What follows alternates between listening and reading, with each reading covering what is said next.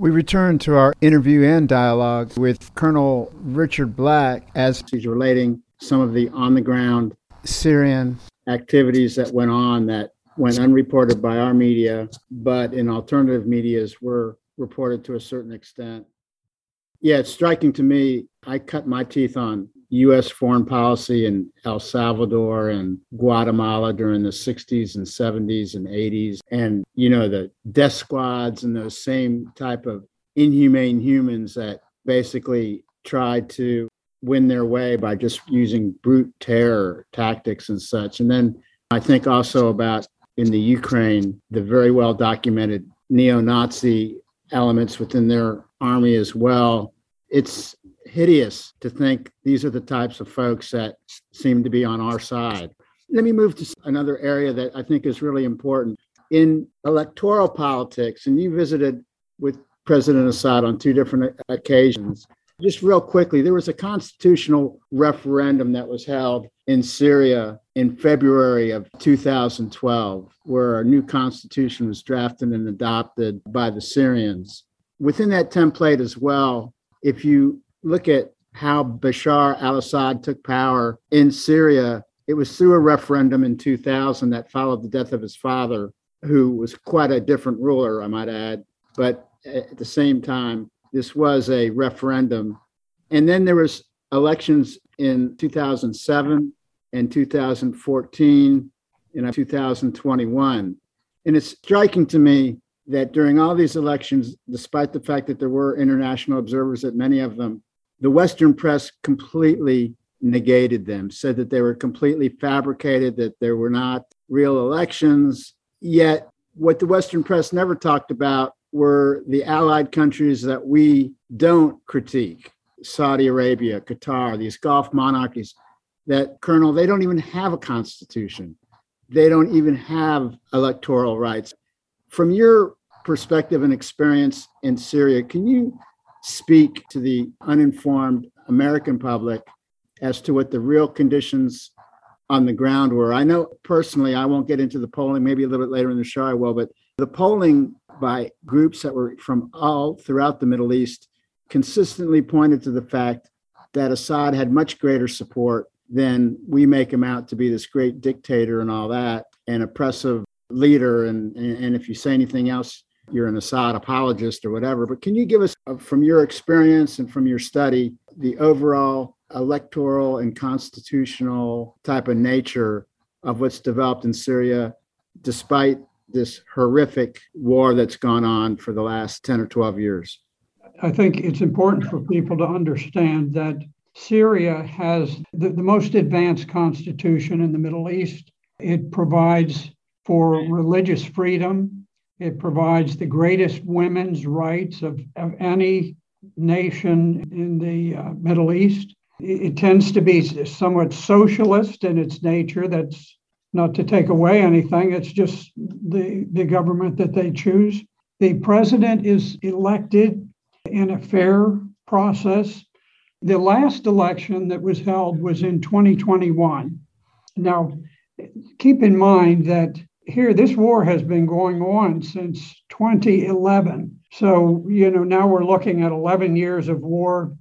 And during all this time, there is not a single leader that the West has been able to promote that has ever enjoyed popularity among the Syrian people. And so President Assad is by far the most popular figure in Syria. In 2021, when the presidential elections were held, they were censored in the Western press. If the Western press had reported on them, it would have just torn their whole narrative to pieces, because there was such an outpouring of jubilation all across the nation of Syria. It was very much like VJ Day at the end of the Second World War, where Americans just poured into the streets, and sailors were kissing women in the streets, and all these famous things. That was the atmosphere that took hold after President Bashar al-Assad was reelected as president in 2021. Now, there was hardly a whisper of it in the Western press. You'd have thought that there hadn't even been an election. But the turnout was massive. People wanted to vote. It was sort of their way of having some power to make a statement to the West that we reject what you're trying to do. We reject your terrorists. We reject your rapists. We reject your crucifiers, your beheaders, all of these people you're sending to us. And this is our chance to rise up. I'm going to tell you, there were scenes in the streets where there were literally hundreds of thousands of people packing the streets, just jubilant, incredible happiness among the people. Now, going back to the Syrian constitution, one of the principal critics of the Syrian constitution has been the Saudi Arabians. Now, it's interesting that Saudi Arabia has no constitution, and yet they turn around and they criticize Syria for not having a liberal enough constitution. Now, here you've got Saudi Arabia. When the crown prince orders it done, you have Jamal Khashoggi kidnapped by a bunch of secret agents and chopped up into pieces, smothered with a plastic bag over his head, dismembered, put into suitcases, and flown out of the country. Now, you don't see President Bashar al-Assad doing that. That's not his style.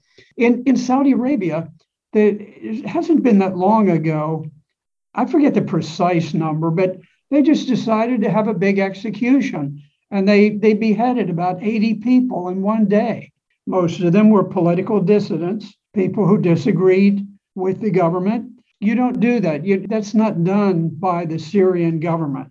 That's done by the US-backed rebels all the time. I think the Syrian constitution is a model for all of the Middle East. If the Middle East could have constitutional government like they have in Syria, if they could have women's rights, if they could have religious freedom like they have in Syria, the Middle East would be a century advanced from where it is. It would be 5 centuries in some cases advanced from where it is today. Yeah, there was a number of polls that it was interesting from the beginning of the conflict, as early as 2012. Most Syrians recognized that President Assad was their most viable leader, and it increased over years. Some of these pollings actually came from Doha, is the capital of Qatar. Yes, that's right. And Qatar actually funded some of these polls. One such one back in 2012, some 55% of Syrians wanted Assad to stay. They were motivated by this fear of this terrorist-led civil war.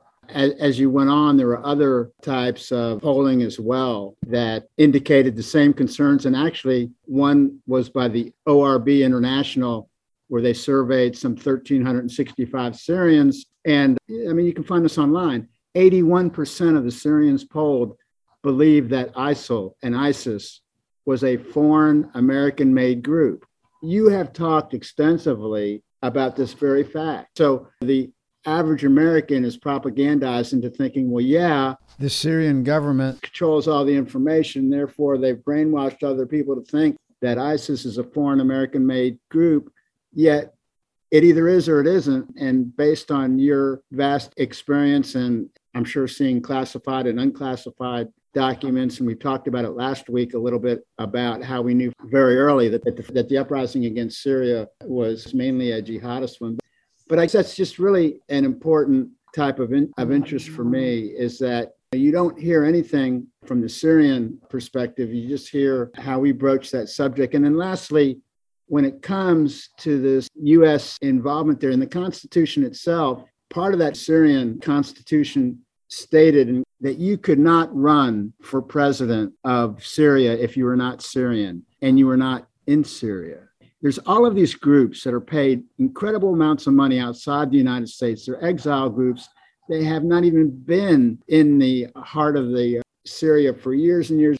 And we're constantly promoting that they are the ones, or the sourcing of information that accesses the public is solely from these groups. This is what the U.S. government-controlled mainstream media creates, a narrative without any form of opposition, which makes it pure propaganda. Can you share a little bit more? You had 2 visits with Assad.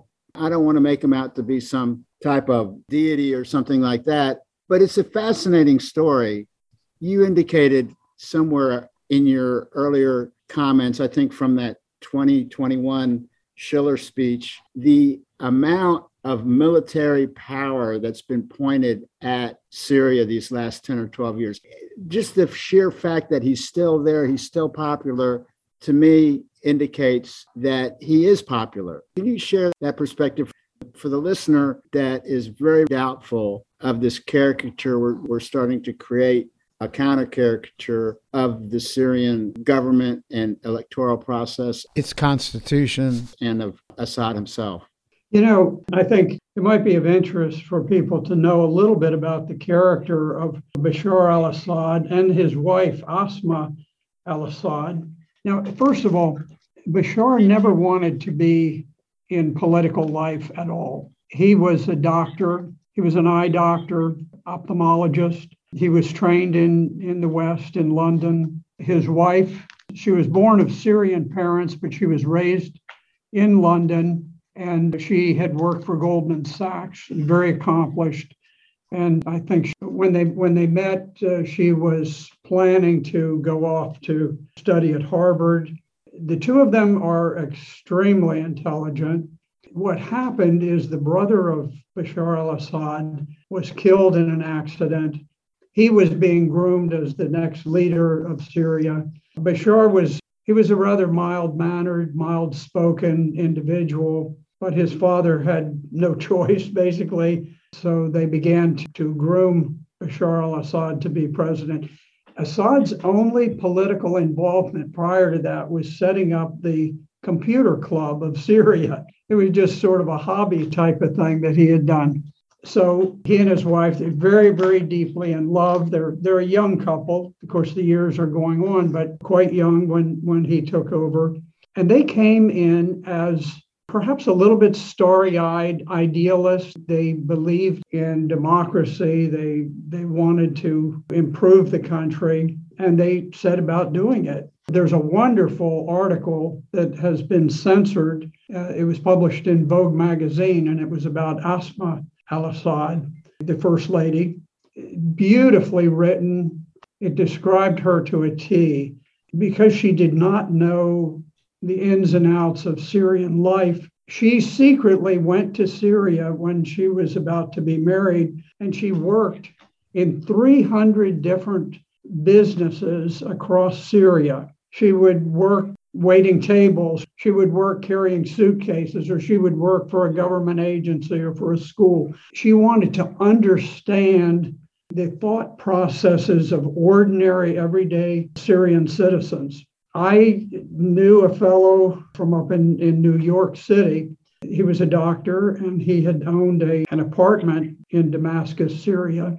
And he said that while he was there, he came home from work one night, and a neighbor said, guess what? Do you know who has moved into the apartment up the stairs from you? And he said, no, who? He says, it's the president and his wife and his children.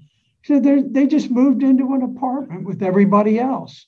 So, like I say, these are idealists. They're not interested in building palaces like President Erdogan of Turkey, who built himself a 1,000-room palace.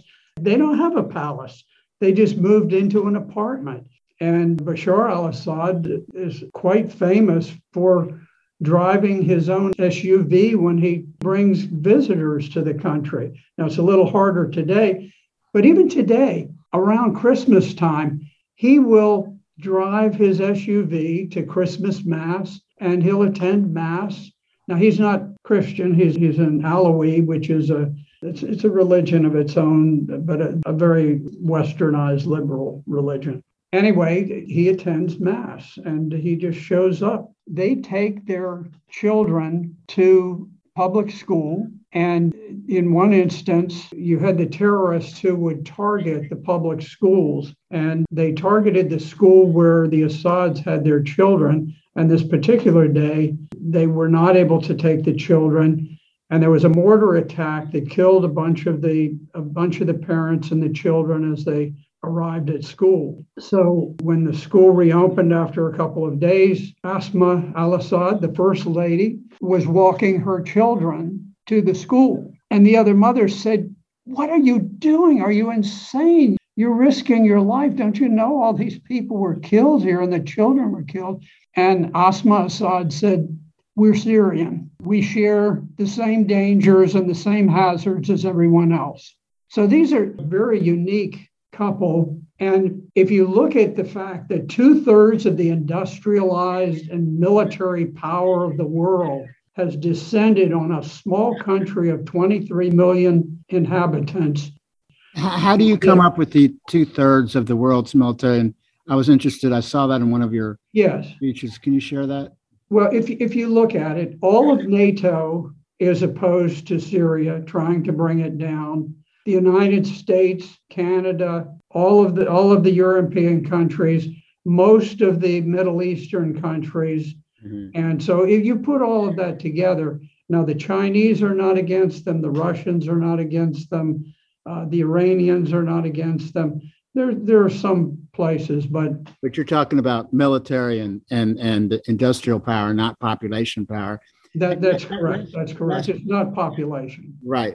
Last question, because it's connected to what you just said. So you got 2/3 of the world's military industrial power led by the United States and NATO, funneling, as you've already documented last week, shiploads of these terrorists into Syria.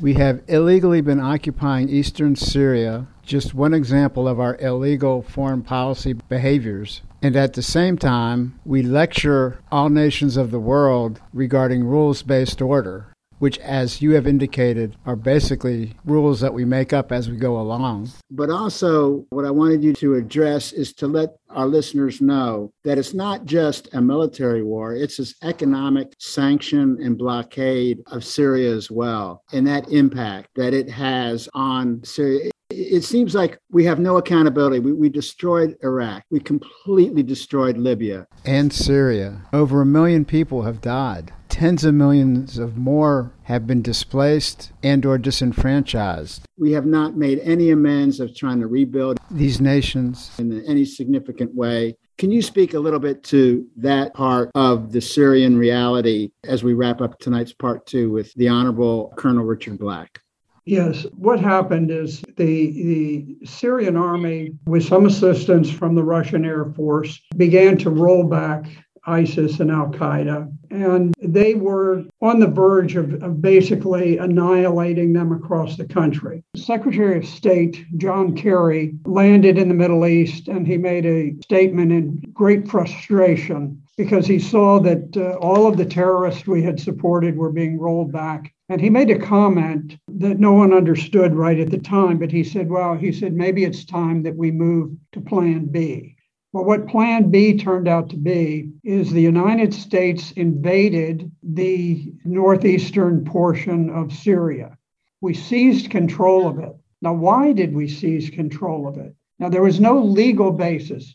This hadn't been authorized by the United Nations or even by NATO. We just decided we're going in and we're going to conduct a war of aggression and we're going to seize this part of Syria. So we seized it and we occupy it today. What were we after? We were after 2 things. The first thing is that area is the breadbasket of Syria. John Kerry knew that if we seized that area, we could create famine within the country of Syria. And we have effectively created famine and starvation for the Syrian people. This is a plus for the State Department, is to create famine, and we have done it.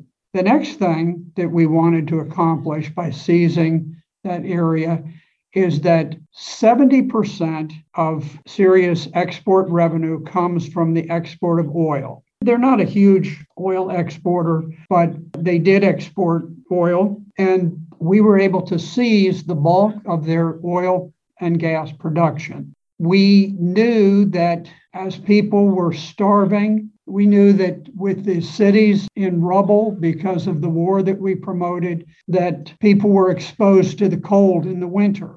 And we understood that if we could cut off the oil, we could freeze to death, maybe not the young people, but we could freeze to death the old people during the winter times in Syria. And we have done this. We've done it effectively. I just spoke with a young woman who returned from Syria, and she was just heartbroken by what the elderly people are going through. Because she said, you can put blankets on and that kind of thing if you're young. But if you're old, it's just so hard to endure the bitter cold with no heat, with the building collapsed around you. Now, beyond seizing northeast Syria, there were other parts of Plan B. And one of the principal parts was what was called the Caesar sanctions. The U.S. Congress, not everybody voting in favor of it, but administration was able to push through Caesar sanctions that were the toughest sanctions ever imposed on any nation in history. Now, the importance of the Caesar sanctions was that it delegitimized the Syrian dollar so that the dollar couldn't be traded. It blocked all imports of things like medical equipment. Now, it doesn't officially block medical equipment. It's just that we've blocked the mechanism to pay for it. So, of course, you can't get it if you can't pay for it. So we've made sure that if a woman in Syria contracts breast cancer, as women often do as they get a little older sometimes, it's very treatable in Western countries. But over there, we've ensured that a woman who contracts cancer in Syria, she simply dies from it. We have blocked access to prosthetic devices for soldiers who lose arms and legs fighting the terrorists that we sponsor over there. So we have done everything to make it painful. And the language of the Caesar sanctions actually say that the objective is to prevent the rebuilding of all of the destroyed buildings across Syria, so that we force people to live in poverty. It is astounding. Now, not only that, when Mike Pompeo was the Secretary of State, he announced that they were going to have the toughest sanctions, the biggest, the baddest sanctions. He's quite a bully. In any event, I don't know that he had anything to do with it. I just know that it was very shortly after he made his bellicose comments that there was a mysterious explosion of a ship in the main harbor of Beirut, Lebanon. And it was a massive fertilizer explosion that wiped out the entire business district, killed or injured about 3,000 people, and collapsed the banking system of Lebanon. Now, the importance of this is that many Syrians and many Syrian businesses did their banking through Lebanon. So I don't think it was a coincidence that this bomb was exploded and all these people were slaughtered in Beirut. It certainly tied in with Plan B of the U.S. State Department. I'm not saying the State Department planned the explosion. I'm not saying that Mike Pompeo planned the explosion. They may have had nothing to do with it. It may have been some other nation that did it. Maybe it was an accident, but it was a very peculiar coincidence that it came right on the heels of these announcements that we were going to really cut off every blood vessel that kept the Syrian people alive. So this is what we've done. There's no act of greater cruelty that you can point to in the world today than what we do to Syria. So this is the 2019 legislation by Trump that signed it into law that continues to be in law under President Biden. That's correct. Colonel, we have taken up a great amount of your time. Let me let you go. Before you do go, let me ask you, your contacts in Syria are pretty significant, right? Since you visited it a couple of times and you continue to relate personal experiences, can you indicate how many significant contacts in Syria? Well, through most of the war, we have had thousands of people of all walks of life, from high level to peasants. And I've had sort of a private intelligence source through Janus Court Camp, and that served us very well through most of the war. It gave us an independent source of information outside of the government, either the U.S. or Western governments, or the Syrian government itself. We feel very confident of our information. Thank you so much for your time. Thank you so much for your insights. You're a real patriot for bringing truth to the forefront based on your experiences and such. Thank you for what you're doing, Pedro. Okay, we'll stay in touch. Bye-bye. Goodbye. Okay, well, we'll see you next week. Don't be late. Also, we need you to switch on over to the internet if you're not already there to access Lost in Paradise, coming up next on 91.7 KOOP. It's a show that evolves around laid-back grooves, both old and new, nothing too slow or fast. Enjoy your time with Chad D. As we do every show, we take you out with Land of Naivety. See you next week.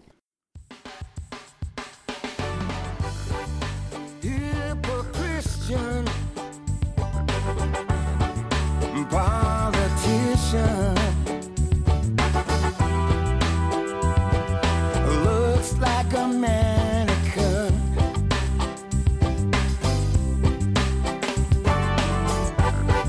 Our kickbacks are his cause. He breaks all his own laws. Then goes the church to redeem all his sins.